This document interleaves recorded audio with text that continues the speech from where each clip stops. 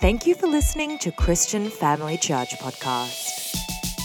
Here at CFC, our mission is to live and communicate the power of the gospel of our Lord Jesus Christ to the world around us. From wherever you're listening, we hope you'll be encouraged by this week's message.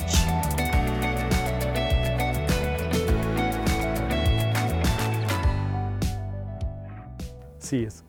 All right, today we're looking at the real deal, part 2. All right, so last week I shared on what it means to be the real deal, about being the real deal. I spoke about how I ordered a remote control plane online, and when it came, it was not what it was supposed to be. All right, and it rocketed my mind, this thought from that I never want to be what I'm not supposed to be. And the truth is we've got all these things that hit us throughout our lives. We struggle with things like that hold us back from really being all that we can be. Especially if you're a Christian, right?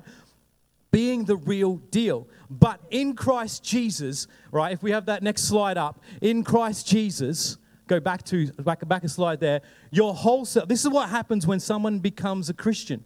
Okay, this is the most amazing thing about last week's message is this is what happens if you become a Christian. So if you're watching today and you're not a Christian, get hope, get excited because you can be a Christian and this can what happen. Your whole self ruled by the flesh was put off. It was literally cut off. God cut away the power because that's what circumcision is. It's a cutting away of the flesh. Your whole self ruled by the flesh was put off when you were circumcised by Christ Jesus. So it's the good news of last week's message was that Jesus Christ has placed in you a power to cut away the power that holds us to sin and just horrible things that hold us back. That was last week's message. But there is more that we need to know about being the real deal. So this week, we're looking at the real deal, part 2. Let's get straight into this because it's exciting. Now, a couple years ago, not long after I'd become a Christian, I was up holidaying back home in Queensland in my family's hometown called Rockhampton. And who knows in Queensland, right, that the further north you go, the more likely there are crocodiles in the river. All right, who knows that? That's the reality of Queensland. Now, Rockhampton is classified as Central Queensland, but let's just put it out there right from the get-go. Everyone knows that in the Fitzroy River, which has two sides, they have the north side and the south side, called the north side of the Fitzroy and the south side of the Fitzroy. They were very original when they came up with that name. And we all know that there's a barrage that separates the north to the south. On the south, it leads to the ocean, and in the south side of the Fitzroy, there are no mistakes. There are crocodiles. Everyone knows there are crocodiles in the south side. Right? They put a wall in to make the water fresh on the north side, so there's a water supply. And there is supposed to be, come on, who knows what I'm talking about right now? There's supposed to be no crocodiles on the north side. Yet they still got the signs up saying swim at your own risk. There could be crocodiles in the north side. And that's the north side. And the further you go north, there's always a chance that you're looking at crocodiles. So one summer's day after church, there's like 10 of us young adults. It is a hot, boiling summer's day, and we need to jump in some water. Everyone say water. Water. Yeah, that's right. That's with the Ethiopian accent that I can't do. Water. Yeah, my friend. Yeah. All right. So we needed to jump in some water. And then one of the guys is like, hey, I've heard of a rope swing a little north at a place called Byfield, about an hour's drive north. So we all jump in the car, 2 cars, 10 young adults, crazy, right? We drive an hour north.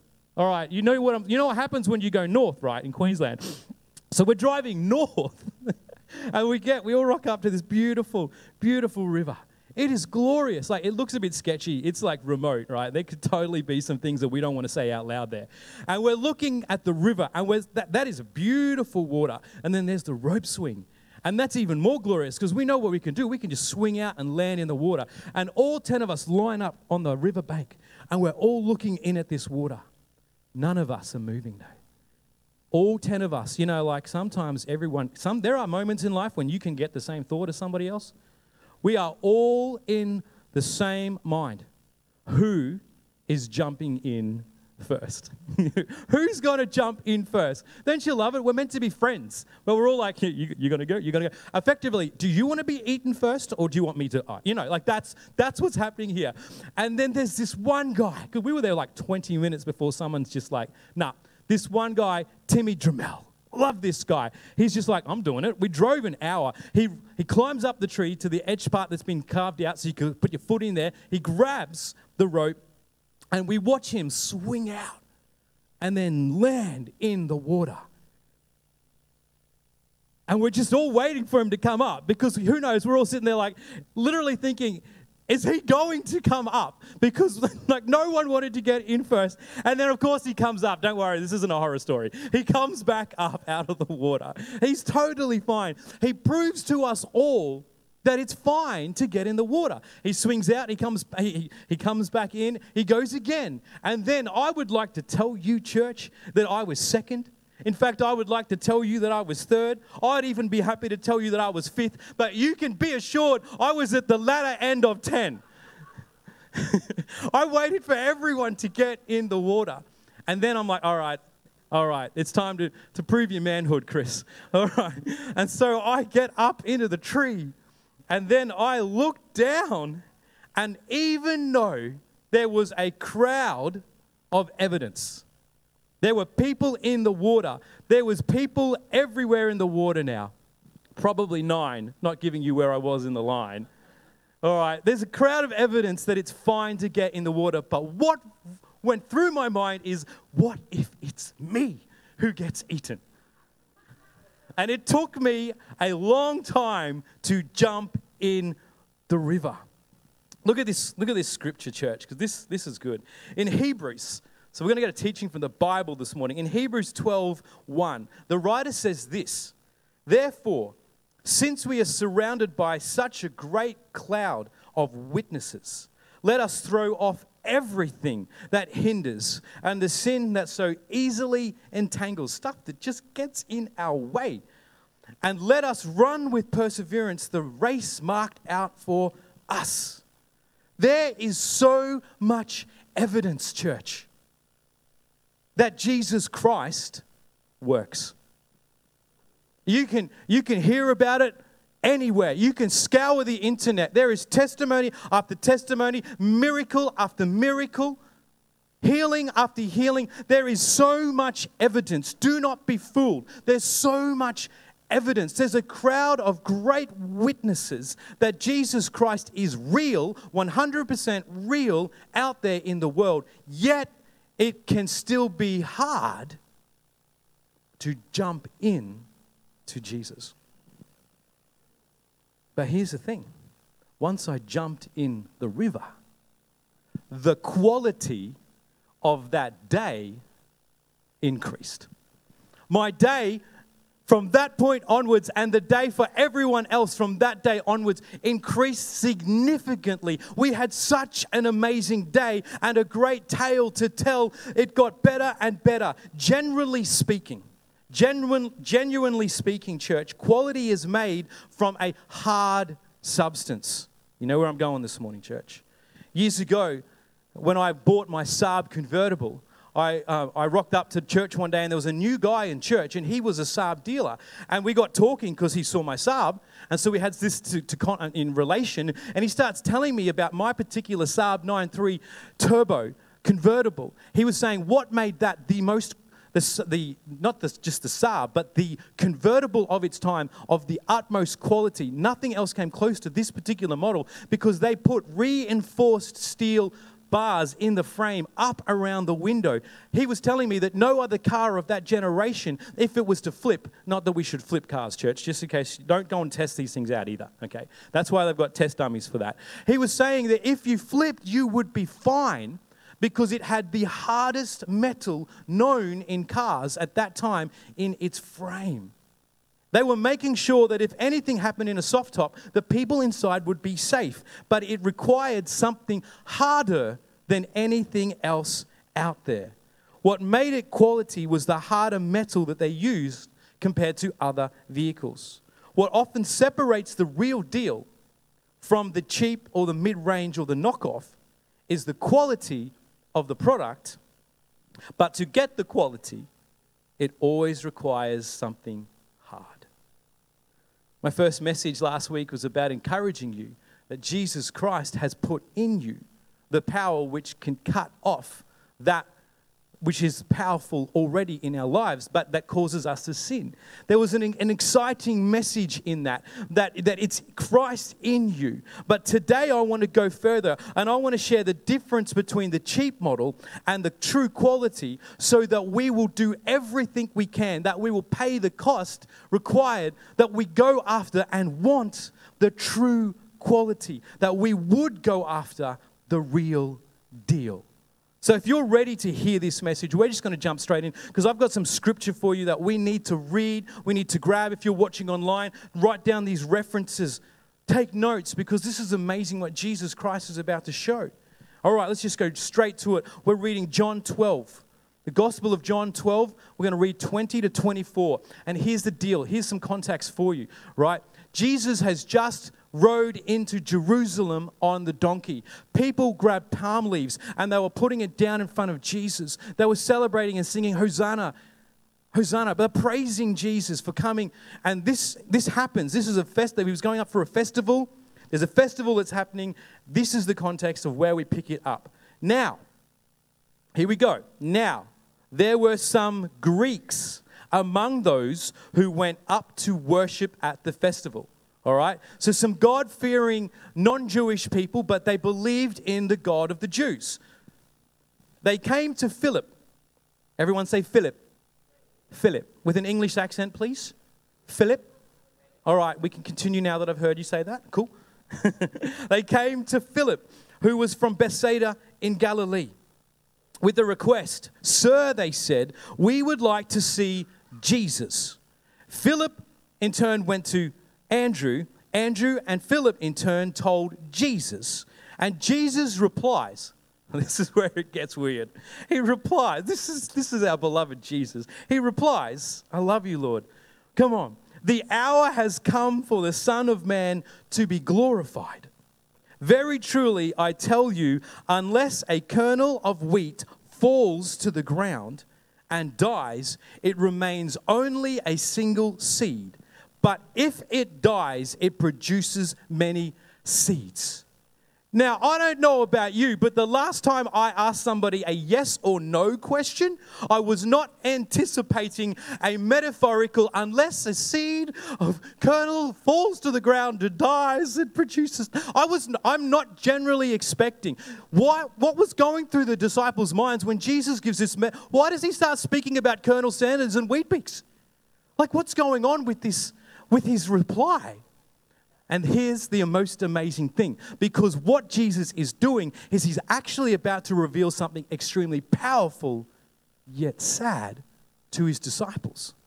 You got to picture this. Over here, just imagine for a moment, you've got some Greeks, all right? Greeks are great people. I'm just talking about the ones that are referenced to in the Bible. So this particular group of guys, we're using scripture. Some Greeks over here. Then you've got Philip, right? And then you've got Andrew over here, and he's standing next to Jesus, all right? And then the Greeks, they're like, "Oh, hey, check it out. There's Philip. He knows Jesus." So they're like, "Hey, dude, come here." And so Philip comes over, and they're like, "We want to see Jesus." And Philip's like, 1 minute. And then he's like, "All right, cool. I know Andrew's even closer to Jesus. So, all right. So, Andrew, these Greeks over here want to meet, the boss. They want to meet Jesus." And then, so then Philip and Andrew, he's like, "All right, you come with me. We'll ask together." Because now there's like support in a crowd. Okay, all right, we're going. "Jesus, can these Greeks meet you?" This is the truth. There's a massive difference between those Greeks and these two disciples. And here it is. You have to understand it right from the very beginning. I'm not being blasphemous here, but at this point in time, Jesus is a celebrity. Jesus is a celebrity. Everywhere he goes, people are being healed. This is actually happening. There's no one like him in the entire globe. People want to stand next to him. They want to see him. They want to meet him. But there's a massive difference between the disciples who are following Jesus and these Greeks who rock up. Now, they believe in God. They're at the festival, but they want to stand next to Jesus. Why? What is going on here? Jesus is saying that some people are only in this world for themselves and are not willing to follow Jesus. There's a massive difference. Now, he's not saying this because he's like, those Greeks will never follow me. He's exposing a reality in the heart of people that all mankind has to face at some stage. And we literally can change, but we need to learn how to change. And so he's highlighting two different people groups at the moment, two different hearts. And he says a kernel of wheat, unless a kernel of wheat falls to the ground and dies, it remains only, it produces nothing more. Do you know what a kernel of wheat is? It's an edible seed. An edible seed, right, has two uses. You can, one, eat it. It's good.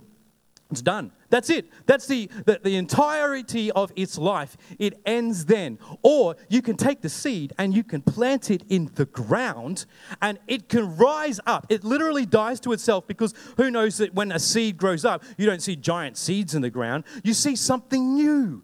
He's saying unless a seed dies to itself and becomes what it's meant to be, which is something new, it grows up to become a harvest of seeds 30, 60, or 100 times what it would have been if it was only used for itself.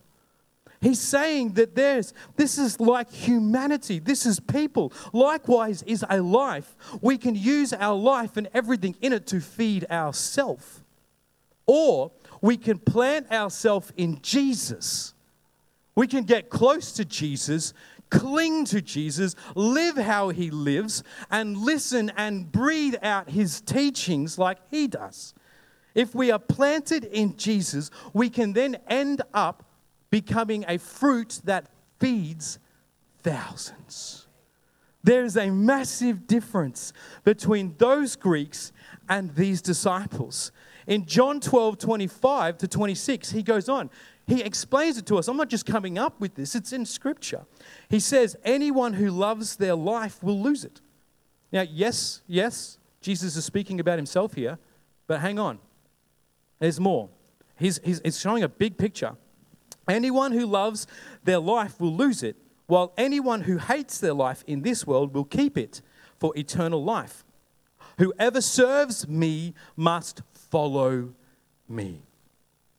And where I am, my servant also will be. My Father will honor the one who serves me. He's showing the difference. He's like, you guys, they just want to jump over here and they want to have a selfie with Jesus and they want to put it up on Facebook and they want to be like, check it out. Hey, everyone, look, we met Jesus.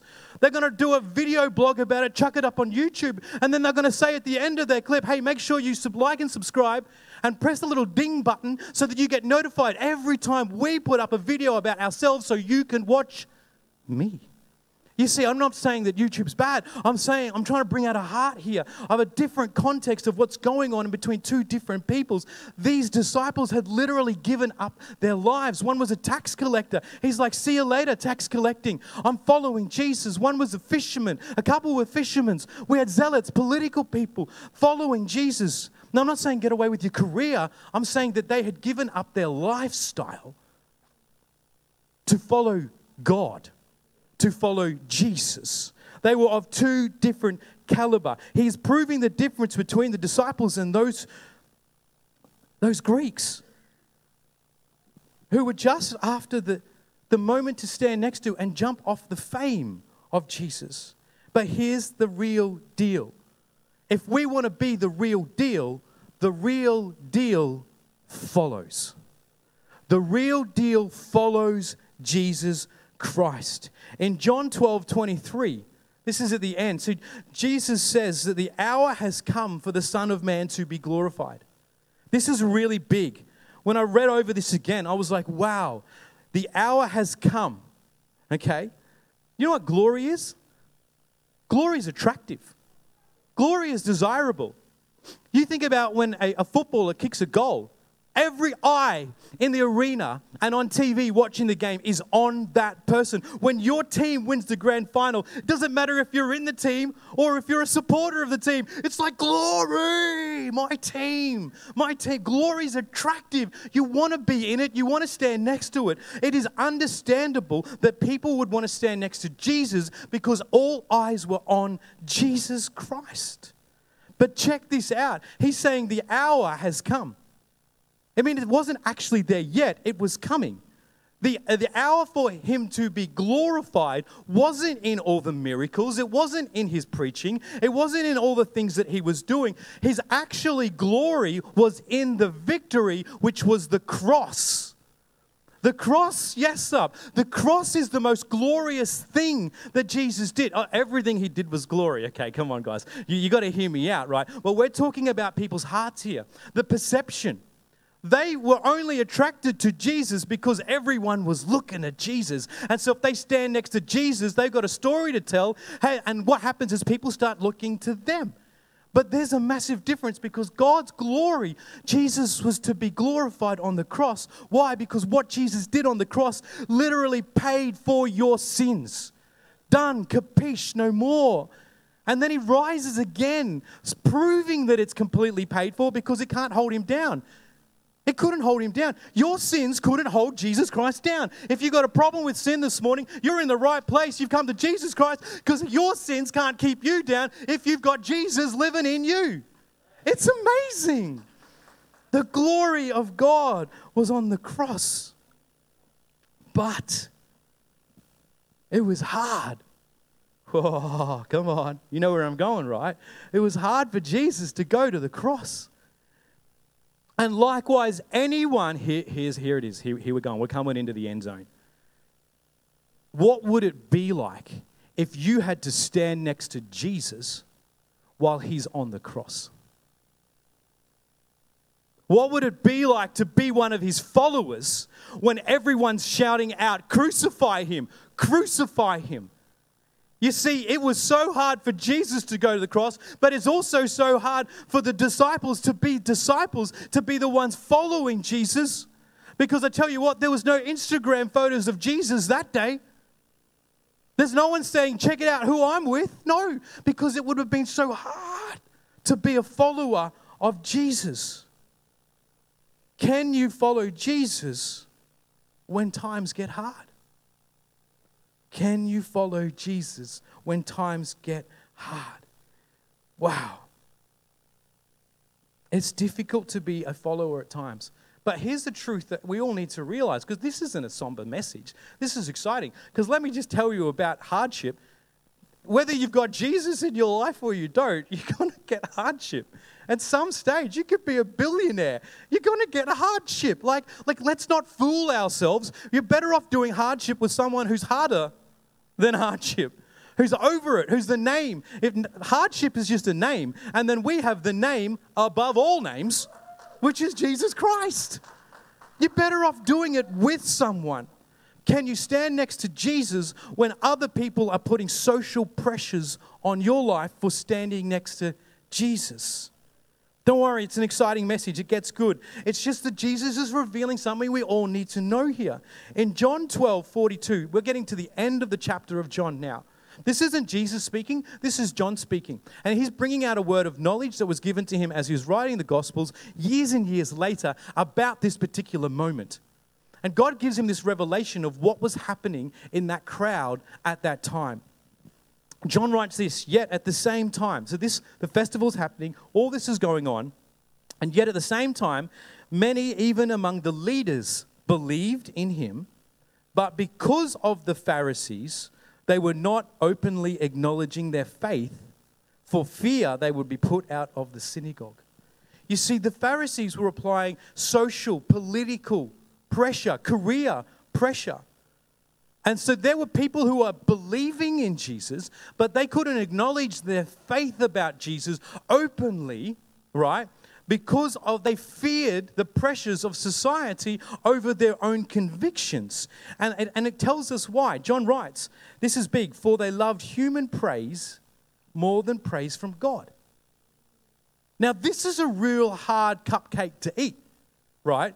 Because no one wants to think that they love human praise more than God's praise, especially if we are a believer today. You know, if you're sitting in the basket that you're not a Christian, you could be like, okay, well, what does this mean to me? But to those who are in the basket called Christian, you're like, don't say to me that I love human praise more than mine. Well, I can tell you that there have been times in my life where someone's given me pressure because I stand by what the Bible says about something that they don't want to be true. And I just have this moment that I want to pull back. I want to peel myself into my little turtle shell and not let them know that I'm a Christian. And what am I doing in that moment? If I were to do that, is I would literally in that moment, I'd be choosing their praise over God's praise. That's actually what's happening. That's the truth inside the shell there. That's what's happening there. But the beautiful thing about Jesus Christ is if you follow him and you have a moment like that, you just pick yourself up. You dust yourself off. And you're like, all right, I'll do better next time. And you grab hold of Jesus' robe and you keep following him. You keep following him. Even in Jesus, when you mess up, it's all good. All right? Not that we go and live in sin, but that we know that him inside us gives us the power to get back up and keep following him.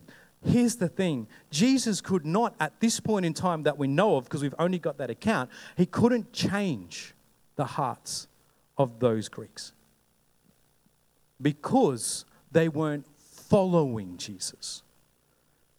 You see, it's following that is key to real change. That's what you want to remember from today's sermon. That following Jesus is key to real change because we're all bound to make mistakes once in a while. I made one once when I got married to Eve. Hold on. No, I never made a mistake when I got married to Eve. Totally messed that up. No, she probably made a mistake when she married me. No, you did not. The point is we make mistakes from time to time, right? But if we're following Jesus, then we will eventually change. Who we are will change. We'll go from glory to glory. And what we stumbled on yesterday, we won't stumble on today. What we stumble on in 3 days' time, we won't stumble on in 60 days' time. Because what God does on the inside, because we're following him, we're being shaped by him, molded by him, we're being teachable. Oh, if you could be one thing in this world, be teachable. It's following Jesus that causes real change. You gotta hold on. I love it. For those of you who did Alpha with us this term, Munuja, we did Alpha, and there was one example that just I loved. When you're on a train and it goes into a tunnel, right?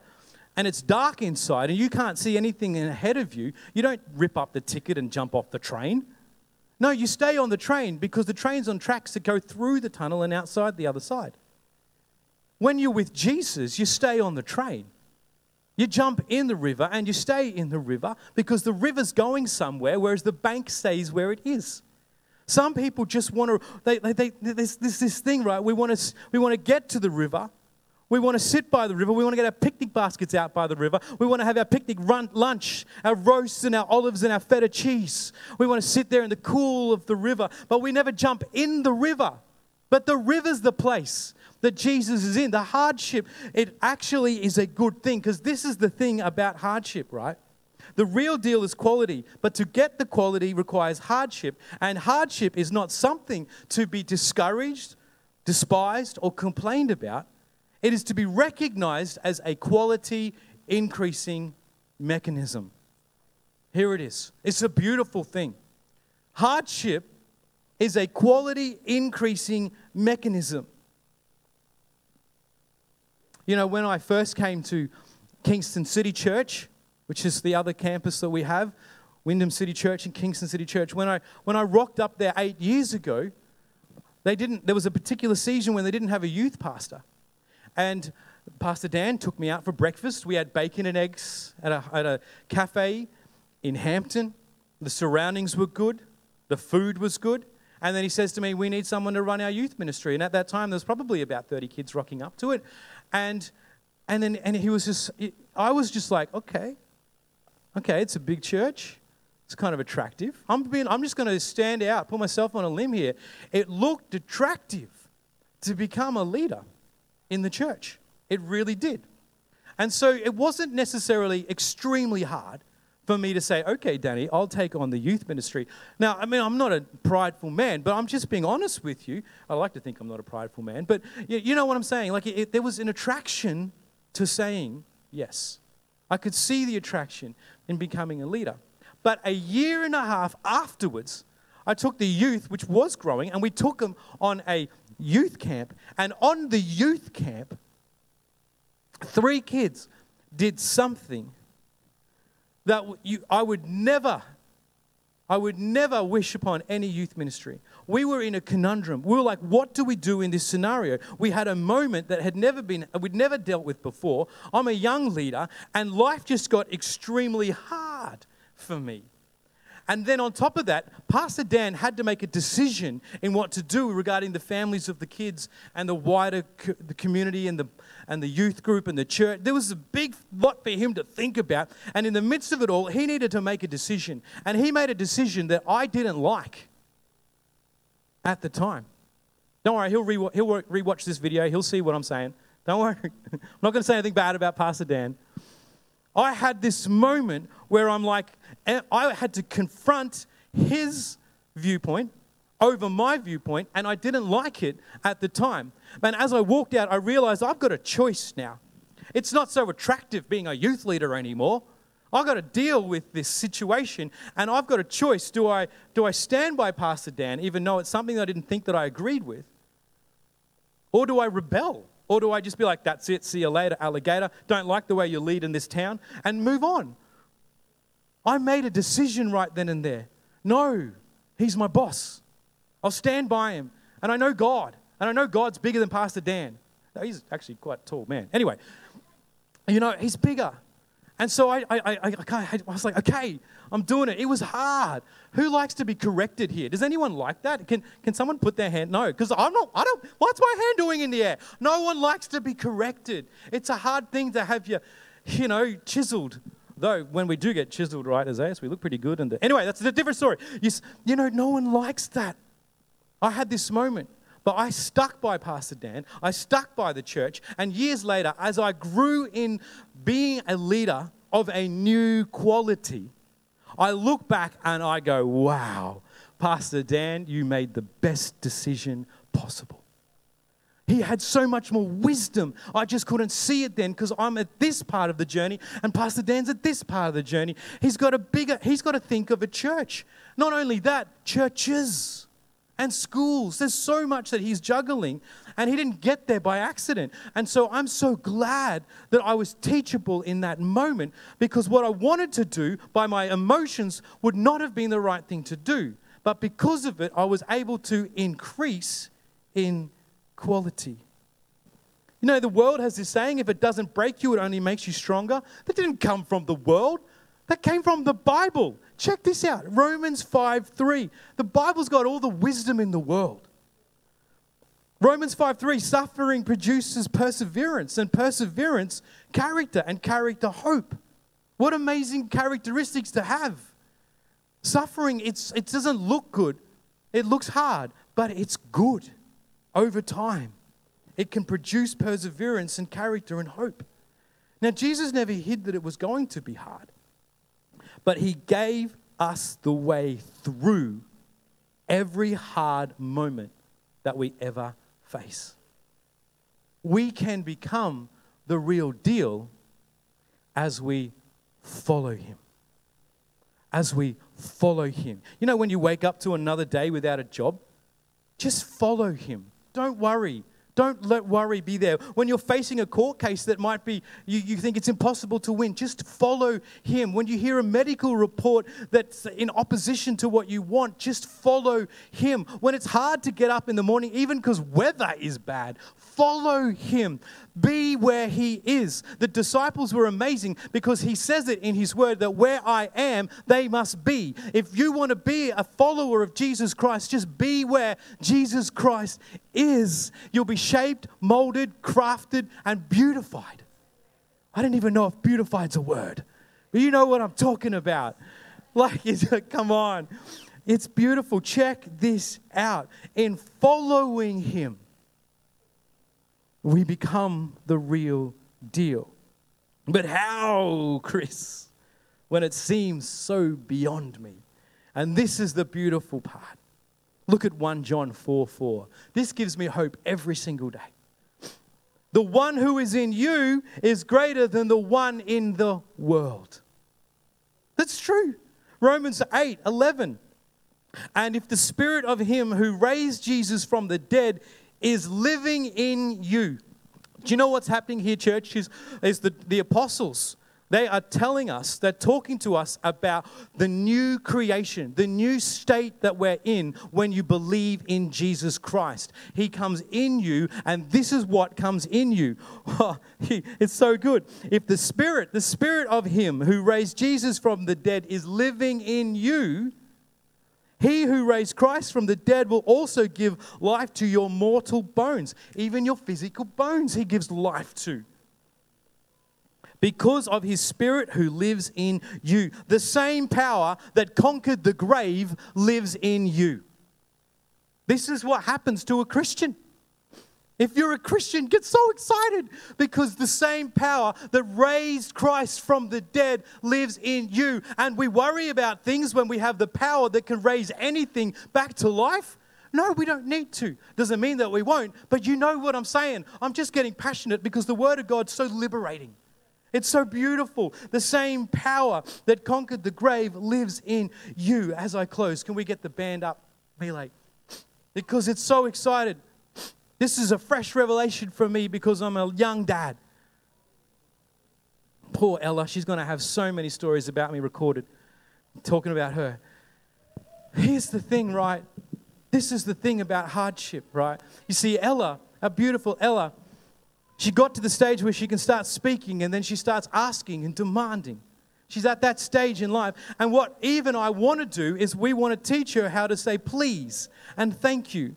And did it happen straight away? No. Did it happen in 2 days' time? No. Did it happen in 3 months' time? No. In fact, we're still going through it today.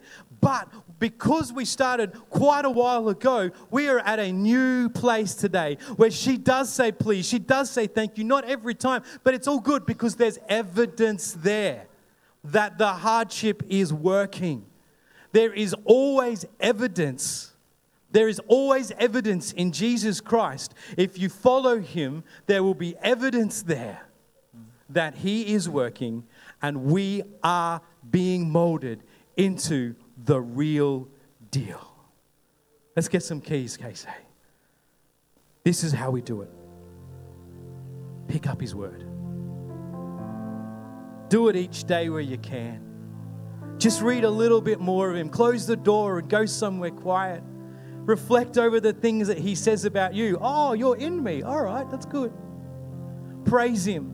Do you know what we do when we praise him? Come as early as you can, church. For anyone who's watching online, come in. Do you know when we sing with this team, do you know what happens? I never want to miss one note. When we praise Jesus, we're actually praising words about him that will liberate us because we're reminded of him. Every time, could you imagine you're like, I need, there's an email coming, there's an email coming, there's an email coming. Oh, that's right. Remind yourself, I have a laptop. I can open up the email because the email can do it. Every time you read the Bible and read about Jesus Christ, he tells you what he can do and what you have access to. Read about him. Read about you in him. Praise him. Sing the words of him being your God, your deliverer, your healer, your miracle maker. Yes. We need to. Because as we follow him, we change from glory to glory. Amen? Amen, church.